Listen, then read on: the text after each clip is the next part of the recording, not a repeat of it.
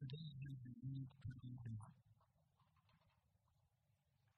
of not just getting people to learn what God and get to lead in a series of knowing how God's working. And this morning we're going to be in John chapter 20. And as we turn in, I just want us to think about him. Well, I want you to acknowledge that there may be some who are watching today who don't know as much. It may be investigating or reinvestigating Christianity for the billionth time. And this quarantine situation has reminded me that churches are putting this stuff online. And so I don't think that it's any coincidence that you're with us. If you're with us and that's you, but this morning we're going to be talking about doubt and chaos. And so I don't want to dismiss the fact that doubt is everywhere in the world, but I also want to acknowledge that in this particular time, maybe a few of you are joining us and don't remember. So that's also welcome. We're going to start in verse 19. John chapter 20, verse 19. It says, on the evening of that first day of the week, when the disciples were together, with the doors locked for fear of the Jews, Jesus came and stood among them and said, "Peace be with you." After he said this, he showed them his hands and side. The disciples were overjoyed when they saw the Lord. Again, Jesus said, "Peace be with you. As the Father has sent me, I am sending you." And with that, he breathed on them and said, "Receive the Holy Spirit. If you forgive anyone his sins, they are forgiven. If you do not forgive them, they are not forgiven." Now Thomas, called Didymus, or the twin, one of the 12, was not with the disciples when Jesus came. So the disciples told him, "We have seen the Lord."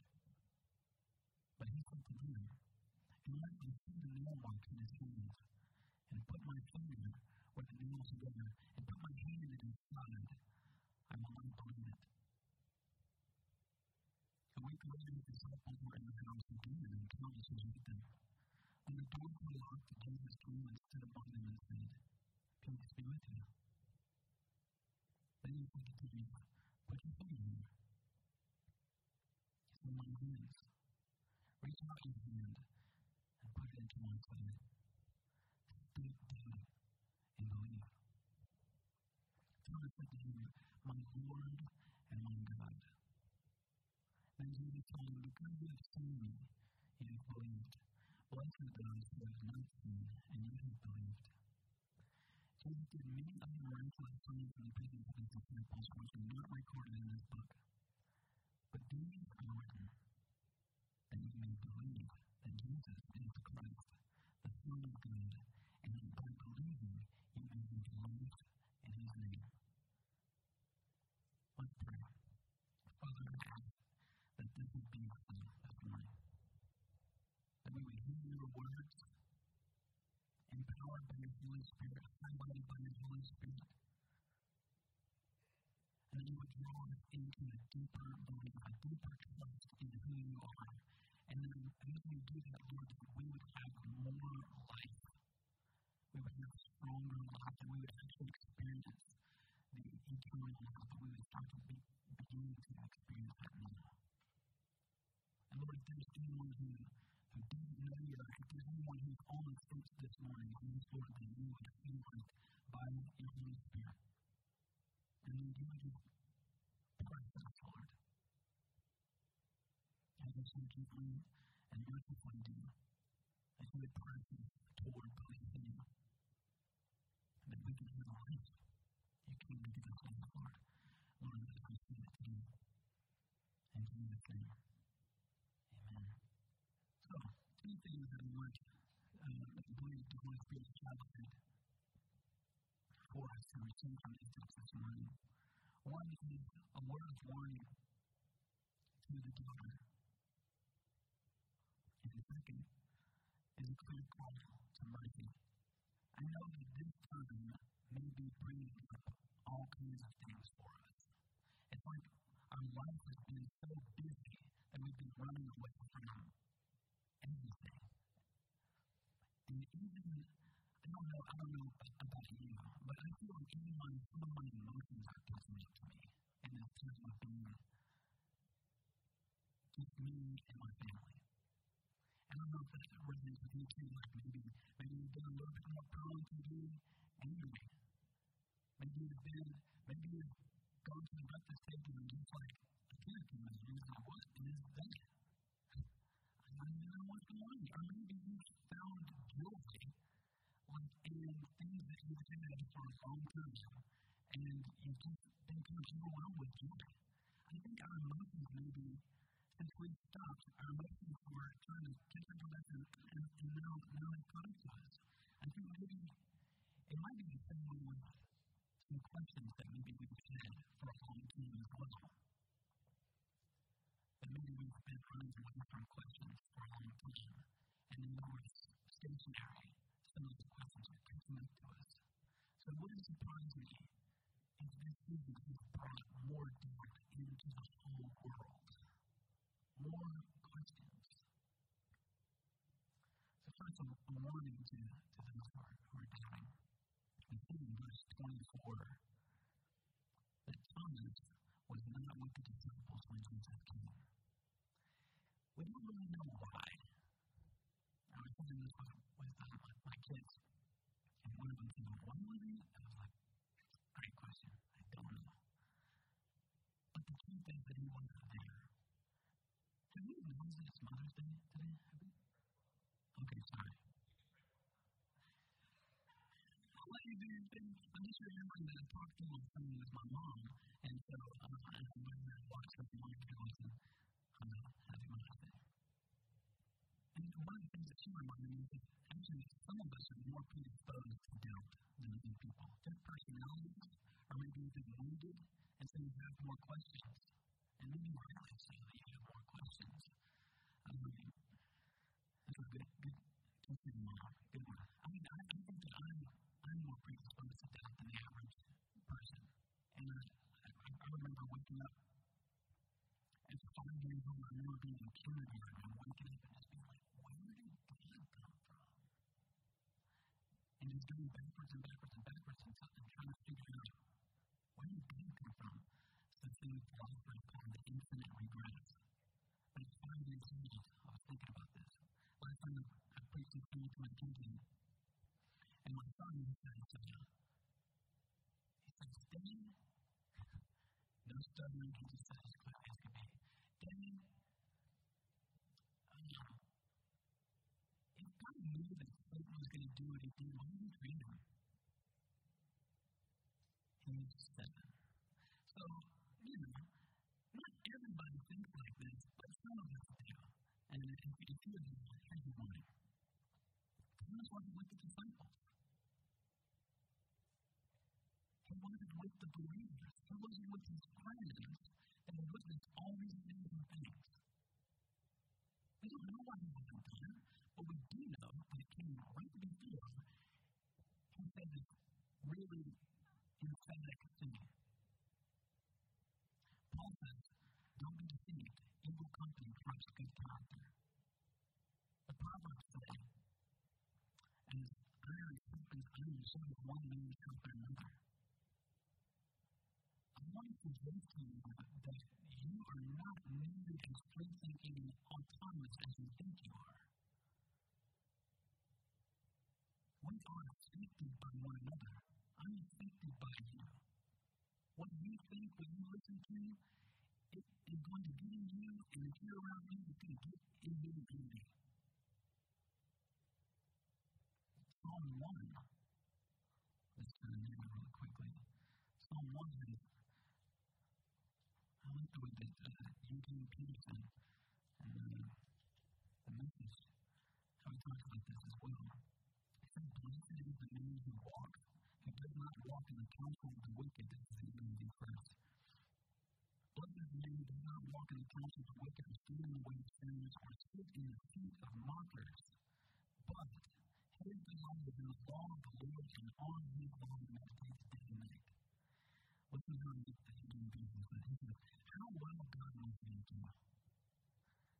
You don't hang out at Smith and Wayne, and you don't slink along dead in the road. You don't go to Smart Mouth College. How many of you went to Smart Mouth College? You know what I mean? You say the Smart Mouth thing. If I can't hear you. Instead, you thrill to God's word. You chew in the scripture day and night. Some of our friends that we've been hanging with in the city, mockers and dead and road, have not been people that we really know. They've been articles.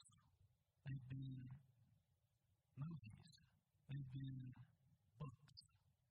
These have been our friends, and they've been having an influence on us. So if you're in a season of doubt right now, I want to ask you, are you surrounding yourself with people who believe?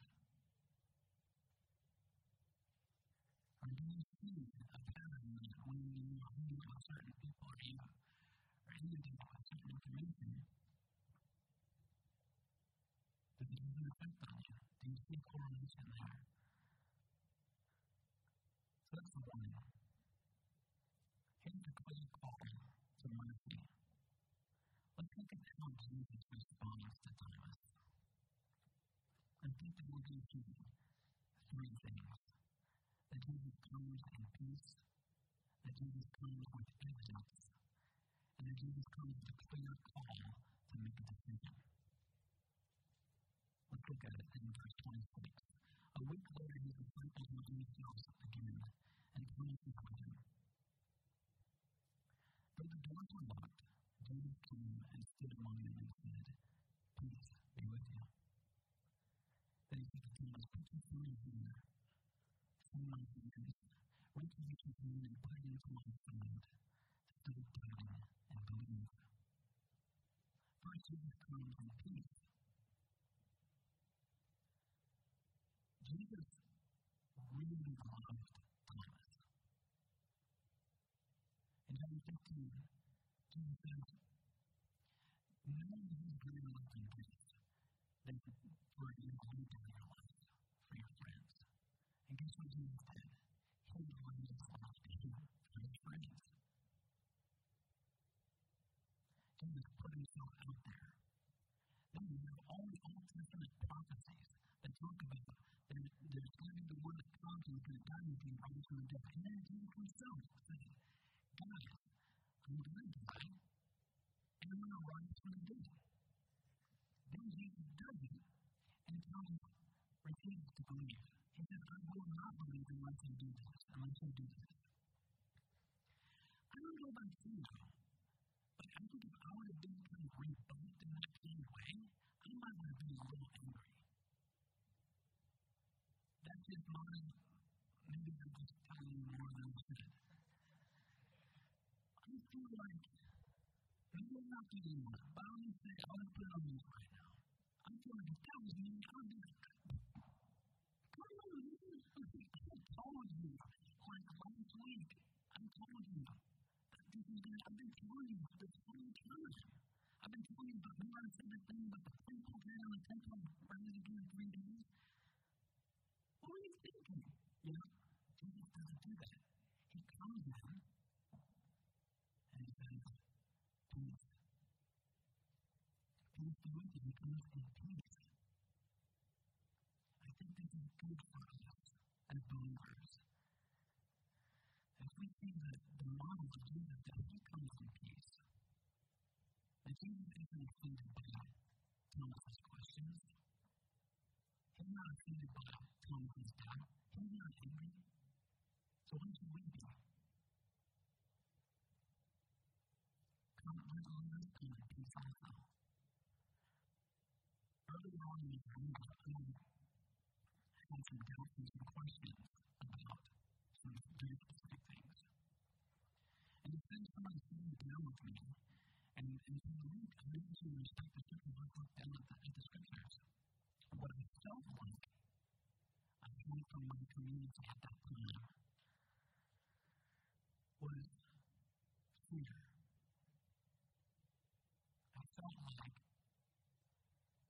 wasn't peace. I felt like there was fear. I felt like they thought that my doubt was going to be contagious and maybe get on them.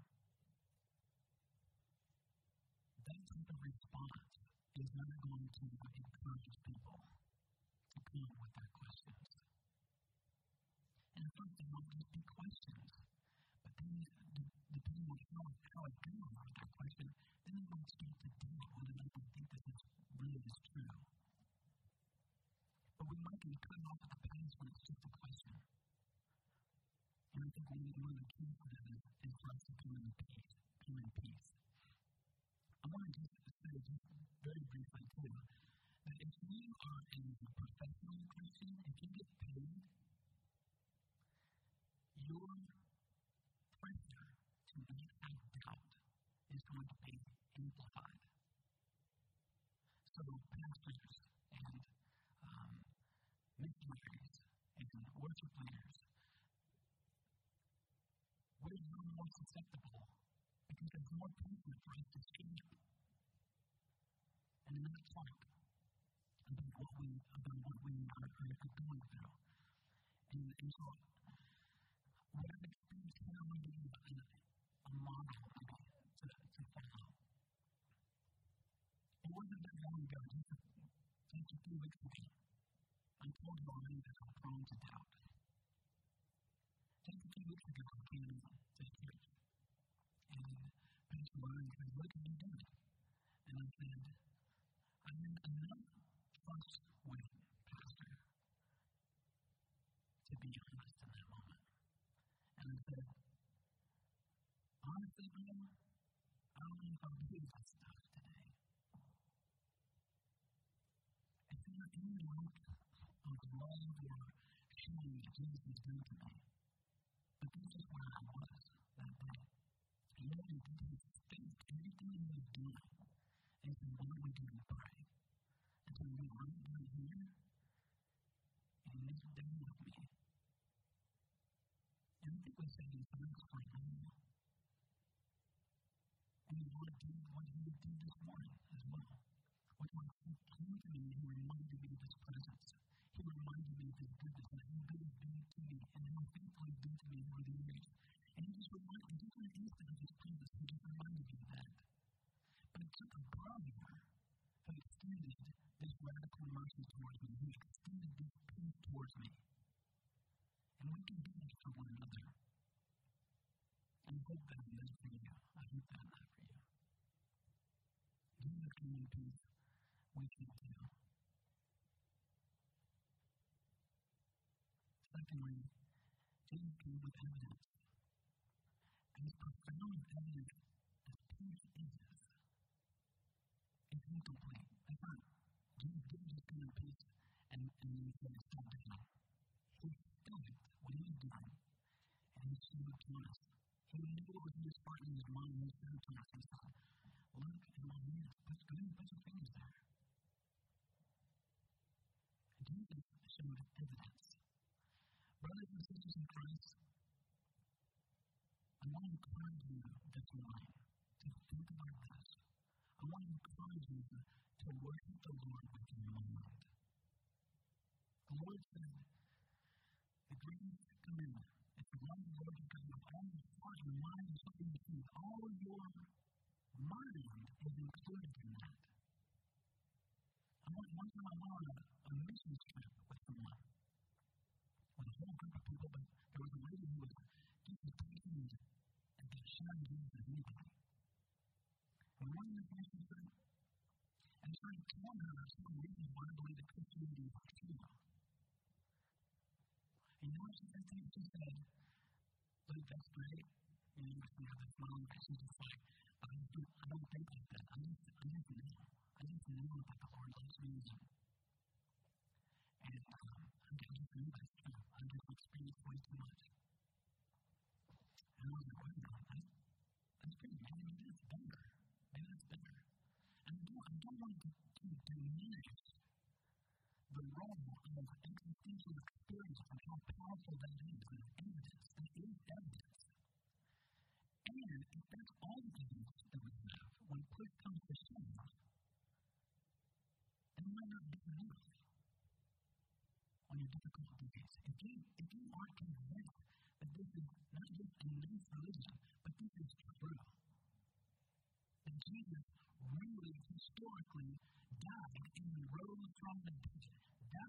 something for you. That'll do something for you that an existential experience may not. And I'll just tell you, that lady, she maybe had a low point in the church relationships. And so when it came along and said, you know what, I'm telling you, the Hebraic roots to your faith. Well, he basically showed her the roots when he uprooted what she had. And she was no longer calling herself a Christ follower. And she's doing, now she's using textual criticism, thinking with her mind to defend her position now, which is a position that she did not have when she called herself a Christian.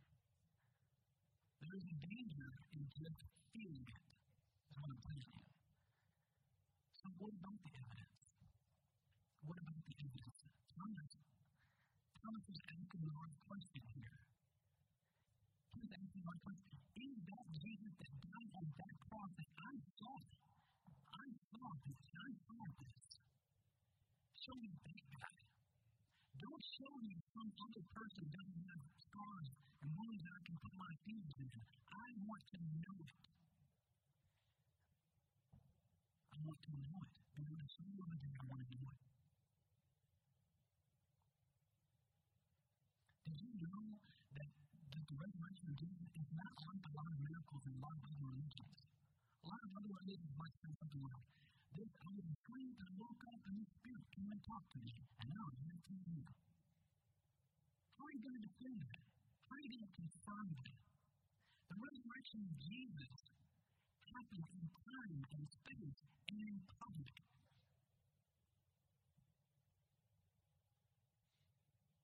And it's evidence.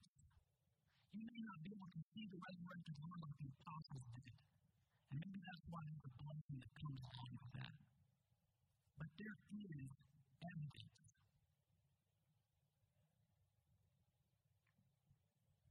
Here's the piece. So I talked a couple of weeks ago about Mary Magdalene. Mary Magdalene was a woman. And she wasn't just a woman whose testimony would be inadmissible in court. She was the woman who the Bible says had 7 demons coming on. The Bible describes demons as being crazy, like all things out there.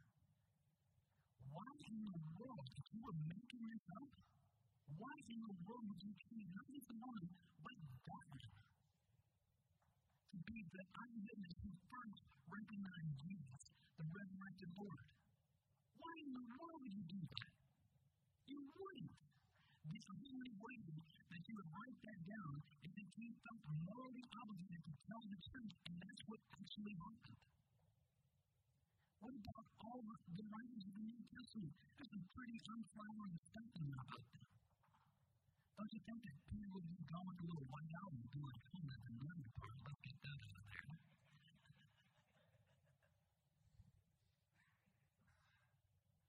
Not to mention the beauty that we saw. I remember when I was coming back into the Christianity after considering myself an atheist for a couple of years. When I was coming back into it, I just read 1 Corinthians chapter 13. I remembered that from before. And I was like, this is beautiful. The way that Paul describes love is gorgeous. And it's not, I don't think it's what you would make up if you were like a dude that was like a dude. You know, if you just wanted power and you just wanted like virgins and stuff, wouldn't you just write that down instead of love your enemies to the point of not keeping records of wrongs? Would you make that up? How is it going to benefit you? All the way to the point of these guys who said that Jesus rose from the dead, that they saw Jesus, they were eyewitnesses of Jesus rising from the dead. They not only didn't say anything to gain, but what did they say to lose?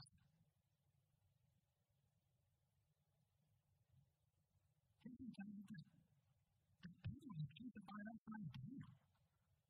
Don't you think that if you were making something up like this, as soon as the nail gets in, it's like, what? Sorry, guys, I'm out. Or Paul sitting there with them like this. No. Gotta maybe find some things in there.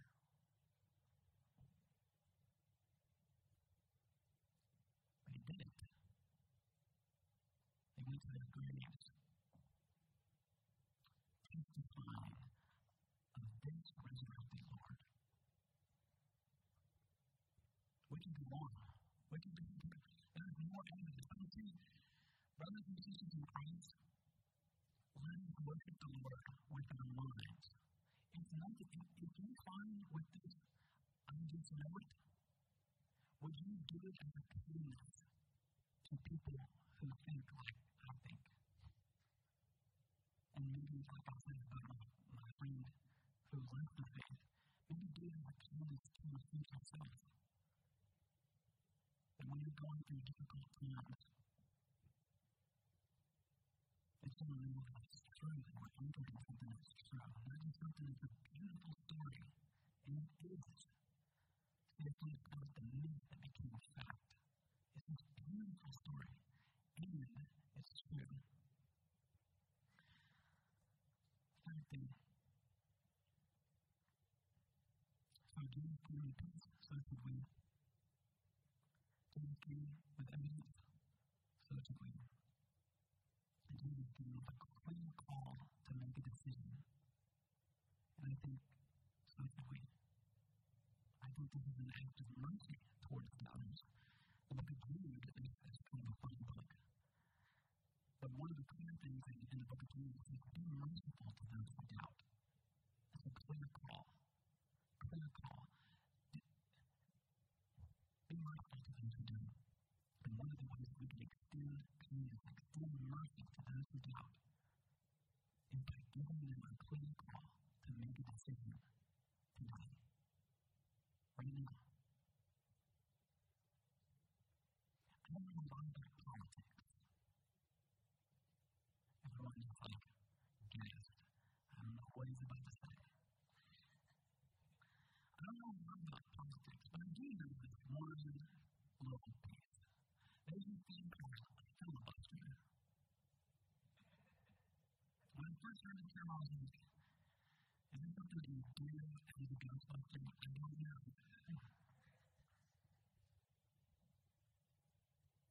There's this thing called a filibuster. A filibuster is only happens in the Senate.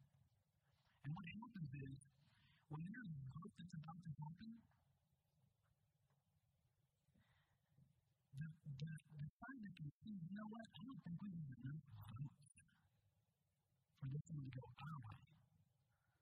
So, let's waste it. That's what a filibuster is. It's when people will go into these like really ornate buildings and just like waste time. Read books. Ask superfluous questions. They don't really apply to what is going to be voted on. We have a real enemy. And some of you who don't believe, some of you are sitting in the seats of mockers this morning. You may think, oh, let's see with the devil, you got pissed for it. I'm not saying that Satan's going to pay for it, but I am saying that Satan is real. And I do know that his MO from the book of Genesis all the way to the end is, did God really say that?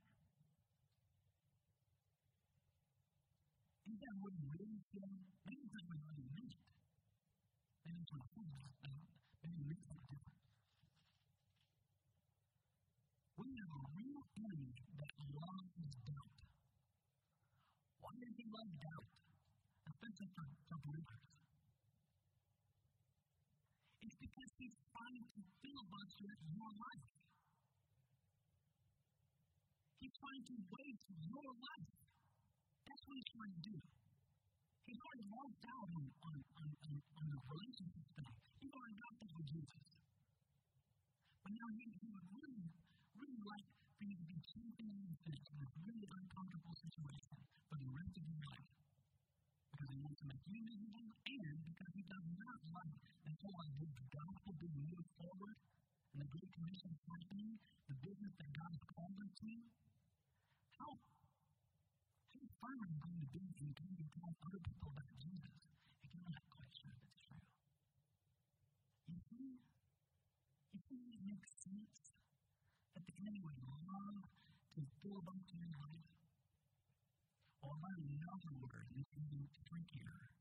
You know how to end filibuster? It's this thing called cloture. Cloture is a 2/3 vote to just make a decision. Do we have enough evidence now with all this numerous questions? Do you have enough evidence right now to call for a vote? That's cloture. I want to say to you this morning, let's call for cloture on this whole thing. Romans 1 tells us that we have enough evidence just from creation to not do an excuse. But Jesus has given us so much more. He's given us extreme mercy. We have enough evidence. Stop doubting and believe. And brothers and sisters in Christ, let's give our friends and your loved ones not a new go to the thing, but it's just an opportunity. Say, you know, I haven't talked to you about Jesus in a while. What are you with him? And let the conversation go. And then once it gets to a point, this is you. Do you think that you have enough to make a decision today? I think that you do. Thomas responded with this beautiful declaration of who Jesus was. He said, my Lord and my God. And that's what I want to encourage you to cry out to the Lord this morning. Maybe you're a believer. And maybe you feel like the meaning is brought up from me. And you guys would be believe he said, I believe I want to unbelief. Maybe that's you this morning. I can't believe it, but you just want to be all in. All these questions that you submit them over to the Lord. And say, Lord, I do understand this, and I have enough to trust you.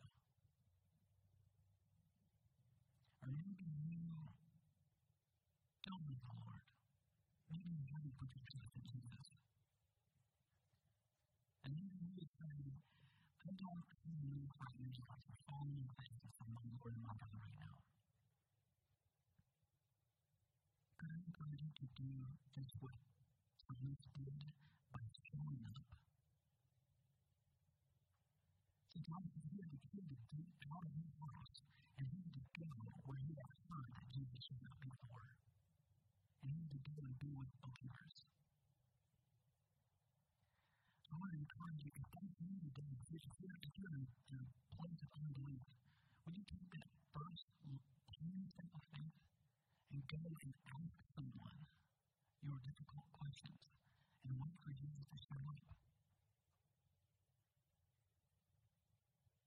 I want to just encourage you to let's pray. I want to give you maybe an example of a prayer we can pray. But then we're going to let a song play and encourage you to make a decision. And as that song plays, I want us to just say prayer for our heart. I'm going to give you an example now. But as that song plays, I want you to talk to the Lord honestly. So here's an example. Father, God, it's hard for me to believe sometimes. But I want to ask you, God, that you would show up. That you would come to me with peace. That you would come to me with evidence. And give me a chance to decide. And for those of you who are ready to go a little bit further, I want to say, good. I've been confronted with this. And something's going on. And I feel it's stirring me to believe. And I want to just say right now, you're my Lord. You're my best. Whatever it is that you want me to do, I give my 100 to you, and I want to know you, Jesus, our peculiar